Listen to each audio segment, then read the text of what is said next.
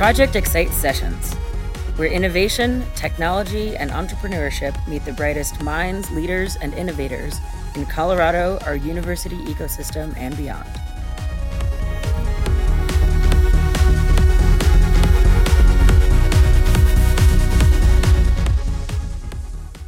Good morning and welcome back to Project Excite Sessions. I am Nina Sharma. I'm the Managing Director of Project Excite, and I'm here today with my guest interviewer, Liz Iraqi, who is the Director of Corporate and Industry Engagement. Say hi, Liz. Good morning, everyone.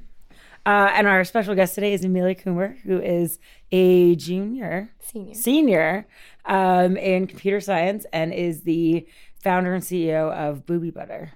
Welcome. Thank you. So I want to hear all about, Amelia has some super big news to share, but I want to hear all about Booby Butter, how it got started. You have a super interesting take on computer science and how you think everybody in the world needs to learn it. Everyone. So just start talking. Tell us, I guess, about yourself, about your time at DU, and then dive into Booby Butter. Sweet. So I've been a computer science major for the last 3 years. I came to the University of Denver not really knowing what I wanted to do, but knowing, that I wanted to be in business somehow and, really interested in the tech field. So I ended up taking my first computer science class, second quarter of freshman year, and really just fell in love with it. I had never been introduced to computer science, and I was like, all right, I want to do this. And I literally immediately switched my major. And so, that kind of put the business side of things to a halt. And then, as I progressed through computer science, I realized how important it was and how, people started really looking at me different. They were like, oh, you code? You must be so smart, blah, blah, blah. And I was like, no, you just have to work at it like anything. And so I started sort of putting on these programming boot camps to try to introduce non-computer science majors to computer science and starting, why don't you build your own website? Whether you're a business major or a history major, everyone can benefit from that. So started doing that, and that kind of introduced me to the whole world of entrepreneurship, one that I could put on programs, and it could be, based on something that I was really interested, which at the time was computer science. So I did that for a while, really loved it, and just again saw that you can really do anything if you put your mind to it.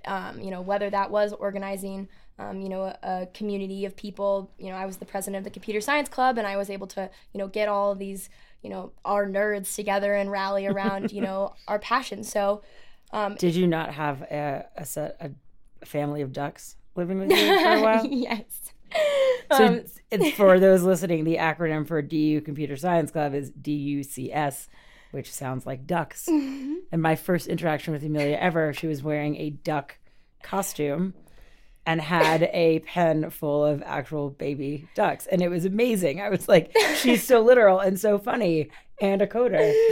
Who knew you could be all of those things? Just no dignity. Just put it with really no dignity. But yeah, that was, I was like, all right, how do I get people, women that have never seen computer science, have no idea what programming is, to at least let me have this conversation about them and about it. So I was like, wow, why don't I just buy a few baby ducks and kind of connect the acronym to an actual, physical being. And I was the mama duck and walked around in a large duck costume with these little babies trailing behind me, either in a wagon or in a little pool.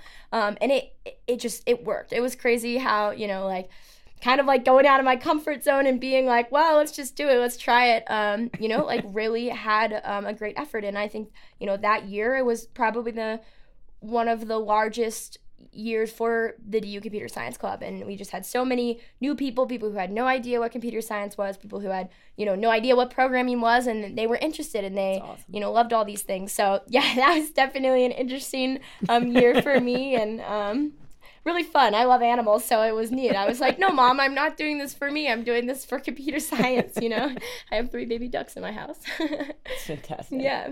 So when did Booby Butter come about, and how did it come about?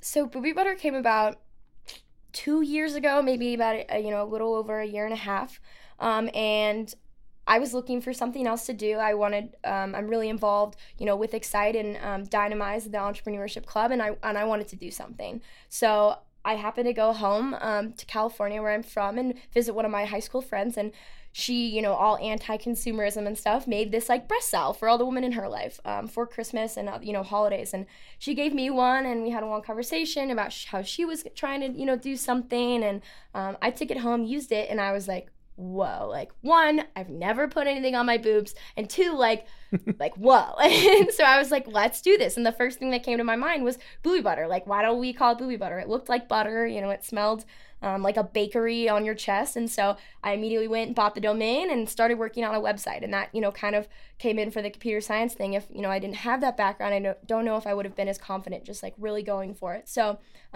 we were both on the same page. We were like, let's do this, you know, like we're juniors in college, like why don't we do this?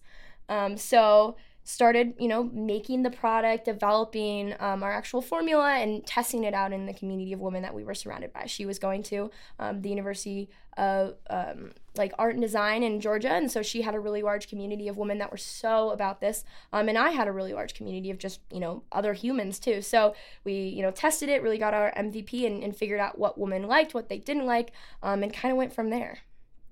That is so cool. So where is it going now? So, you know, after it kind of being like a Etsy product for a little bit, you know, I had just bigger visions of it really, you know, changing people's lives in one way or another.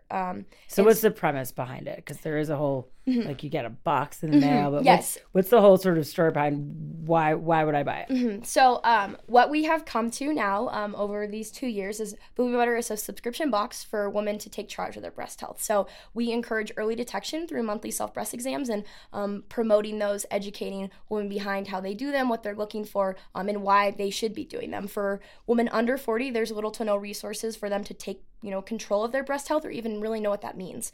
You know, everyone knows about Susan G. Komen and the pink ribbons and the races and stuff, but when it comes to, you know, how do I protect myself? What's my individual risk? There's no awareness out there about it, and even, you know, further than that, there's no action. Women aren't, you know, doing anything. My mom has personally raised probably $20,000 for these races and for women in her life that have been diagnosed, but, you know, she doesn't know what, you know, dense breast tissue means, or, you know, what her risk is, or even though she doesn't have anyone in her family, she still has a 12.5% chance of getting it. And that only increases as you age. So I really was just fueled, you know, sort of by this research and the fact that there's this huge market gap here, and, you know, women aren't doing anything. So we, you know, figured the best way to encourage this habit would be a subscription box. And, you know, those are so popular right now. So we were like, well, you know, why wouldn't you have a subscription box for your boobs? And, you know, that's kind of how it started. Amazing. So Amelia, talk to us a little bit about co-founding a company with someone in another state, and how that's working, both with personalities as well as challenges of not being in the same proximity. Woo! Well, it was, you know, definitely difficult. Me and her have been friends for, you know, since high school. She's been one of the few people that I actually keep in contact with. So I think that kind of brought on challenges of itself, because we have a different relationship rather than a professional relationship. We were friends. So, you know, at first we were we were both really enthusiastic about it. And, you know, school kind of came to the side. We were like, oh, but, you know, we have to send out these 30 orders. Like, why would we, you know, finish our essay? And, you know, as time kind of evolved, it got harder to, you know, one, be on the same time zone. So I would be up at 7 in the morning, and it would be, you know, already like 11, you know, where she was. And so she would be in class, and it, you know, lots of times we just kind of like couldn't find that, you know, place or area or time to meet. And so I think communication was kind of the hardest thing, because you know, she was doing her thing. She was surrounded by her community of people that were like telling her to do it this way, and, you know, engaged in that sort of way. And then I was here, you know, doing the exact same thing, but, you know, half a country apart. So it definitely brought on some challenges. And, you know, when things kind of got rough, it got personal, you know, maybe, rather than if we had just founded this company based on the fact that, like, we didn't know each other, but we were really passionate about the movement. So, you know, we actually ended our professional relationship. She, you know, needed to focus on school and had, you know, a lot of passions that she was already doing beforehand. And one of the biggest things for us was that we wanted to, you know, maintain this friendship. Just because we couldn't have a professional relationship doesn't mean we can't keep our friendship. And so it was really amazing to, like, have both of us, you know, so strongly believe in that, you know, when it came to the point that we separate, you know, that wasn't even like a conversation. It wasn't like we were, you know, trying to, like, dig deep and, you know, hurt the other person, because, you know, we both know each other's, like, deepest weaknesses. So it was difficult, but I think it brought on an experience that I couldn't, you know, ask for in any other way, and I would never take back. That's awesome. So shifting just a little bit, you entered the Startup Weekend for Women. I can't remember the official name, but it was a Techstars Startup Weekend focused solely on women-founded companies or women-founded ideas. Tell us about that experience and then what happened next. So that was really awesome.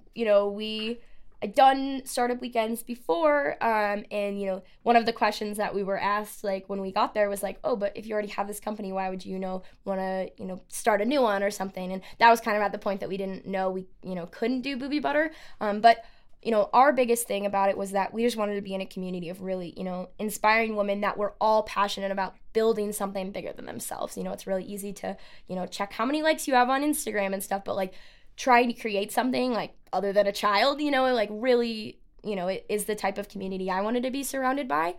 So that was, really our main goal. So we get there, we learn we can't do Booby Butter for obvious reasons. Right, because you have to have a new idea. Exactly. It's just fair. So we were like, okay, what can we do? And my co-founder at the time was like, ooh, like, let's do the vegan lube that we were talking about. And I was like, well, okay. And then we were like, threw out a couple of other ideas. And then we were like, wait, we've been trying to develop this app. If people don't want to subscribe to this box, totally understandable, but like we still want to promote a way for them to track and record their changes, to educate themselves and to know how to do it. So we were like, let's pitch this app idea. So get up on stage, 30 seconds, pitch the idea. I sort of pitched it as like a Snapchat filter for your boobs. So you can, track and record changes, through like machine learning and AI and stuff. And I think that's what really got people hooked. And then we developed a team of women. One of them is an engineer at CU. She's in a graduate program, and she actually did a research project on breast health and detecting dense breast tissue. So it was just like so crazy, how one, she had already had this experience, and that was kind of our another big problem that, me and my co-founder faced. It was just us two. And that's a lot of work to do on our own, especially when it comes to like, the other sort of smaller tedious things like applying the stuff while you're running the business. So she wanted to join. Another woman was a UX and UI designer. Another woman was she spent 10 years in the Navy and really just like sort of had the strategy down, and she worked on PR and marketing. And then we also met a young woman who joined on the second day, but she is 18 years old. She's been working in Silicon Valley since she was 16, and she's like literally a prodigy. It's insane. So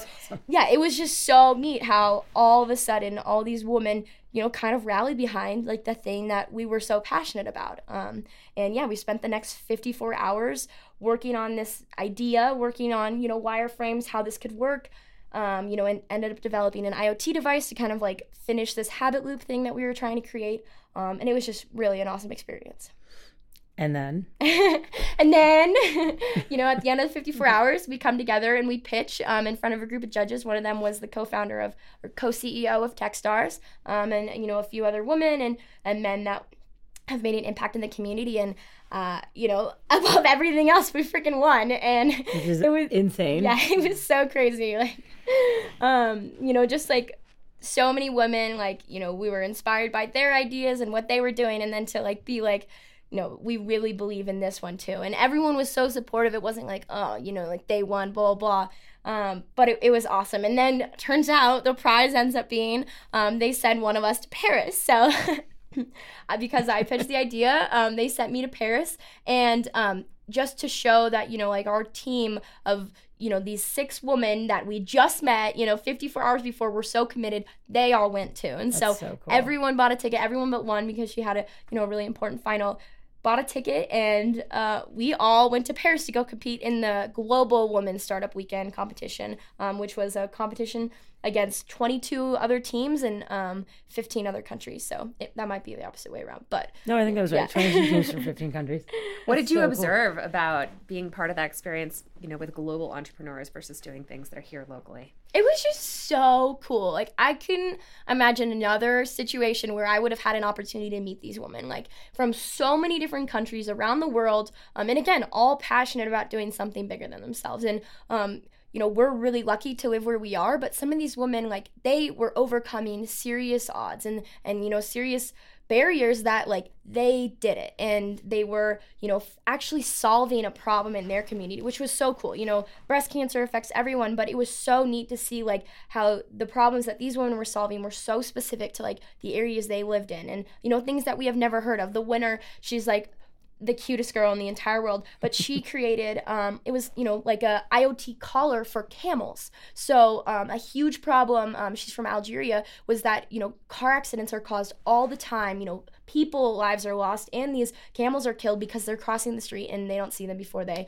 you know, just totally wipe them out. And so, you know, she decided to create this actual prototype of a collar that these camels would wear, and it would connect to the person's phone that's driving the car, and it would alert them every time a camel was in the area. And like, you know, crazy. So smart, so simple, but she was really solving a problem that, you know, no one else would think, you know, was needed unless you were from there. So yeah, just like such an amazing experience altogether. Not alone, you know, it was Paris, so. Yeah, and you came in third out of 22 came companies. in third, yeah. Which is awesome.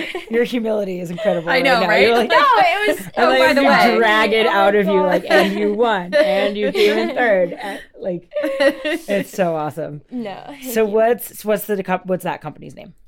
The one. No, I mean the one that you pitched at. So this app and IoT device is called Norma. Our little slogan is "Know Your Normal." Obviously, so you can detect something that's not. So, you know, we figured Norma was kind of like that, you know, older woman's name. Really fits the demographic and stuff, and just really cool goes. So that's great. Yeah, that's awesome. So, do you guys have plans to continue Norma? Oh yeah. We actually just won. Our probably soon to be CEO just won a competition for like the women's prize in Boulder, and we won a substantial amount of money, so that'll help with kind of legal fees, and, you know, really we're all so committed, and it's just like really inspiring how, you know, passionate these women are about, you know, something that like we actually believe we can change and we can solve this problem. So absolutely are continuing with it, and I'm so excited to, you know, learn more about the team and, you know, build this thing together. So Amelia, on that note, you are a senior, and you are in your final months of school, which is exciting, but sad for us because we love having you around. But you graduate in fall or no? I do graduate in fall. Okay. Yeah. In the fall. Yeah. One more quarter. Awesome. Okay, good. But, you know, long term, what do you see happening after graduation? Well, I have no intention of getting a job. I did the whole 8 to 5 thing, and that just really crushed my soul. So, you know, as naive as that might sound, I really, really believe in, you know, not only Blueberry Butter but Norma, especially since you have such an incredible team. I think that if we were ever able to do this, if there's ever, you know, potential of this actually happening, it's now. So I am ready to, you know, devote everything to both these companies, and I've, you know, been devoting time to Blueberry Butter, but, you know, really stepping it up and devoting it to the, you know, the team and the app and the problem we're solving. So yeah, I hope to continue, you know, when I do graduate, if we don't, you know, aren't $1 billion company by then, you know, I'll probably get a part-time job and you know, really continue with this vision and you know, see where it goes. While we haven't, you know, earned, you know, $1 million in revenue, like I have learned some of the most incredible lessons, life lessons and business lessons that I would never take back. So every day I'm learning, and every year, you know, I'm learning, and I wouldn't trade that for the world. So that is awesome. You think you'll stay here in Colorado? Oh yeah. Okay, this place is freaking awesome. I love it. Good. We don't want to lose your talent and your enthusiasm. This is awesome. Thank you so much for spending time with us, for sharing your whole story. And yeah, we're just like to see where you go. Yay. Awesome. Blueberry Butter. Thank you.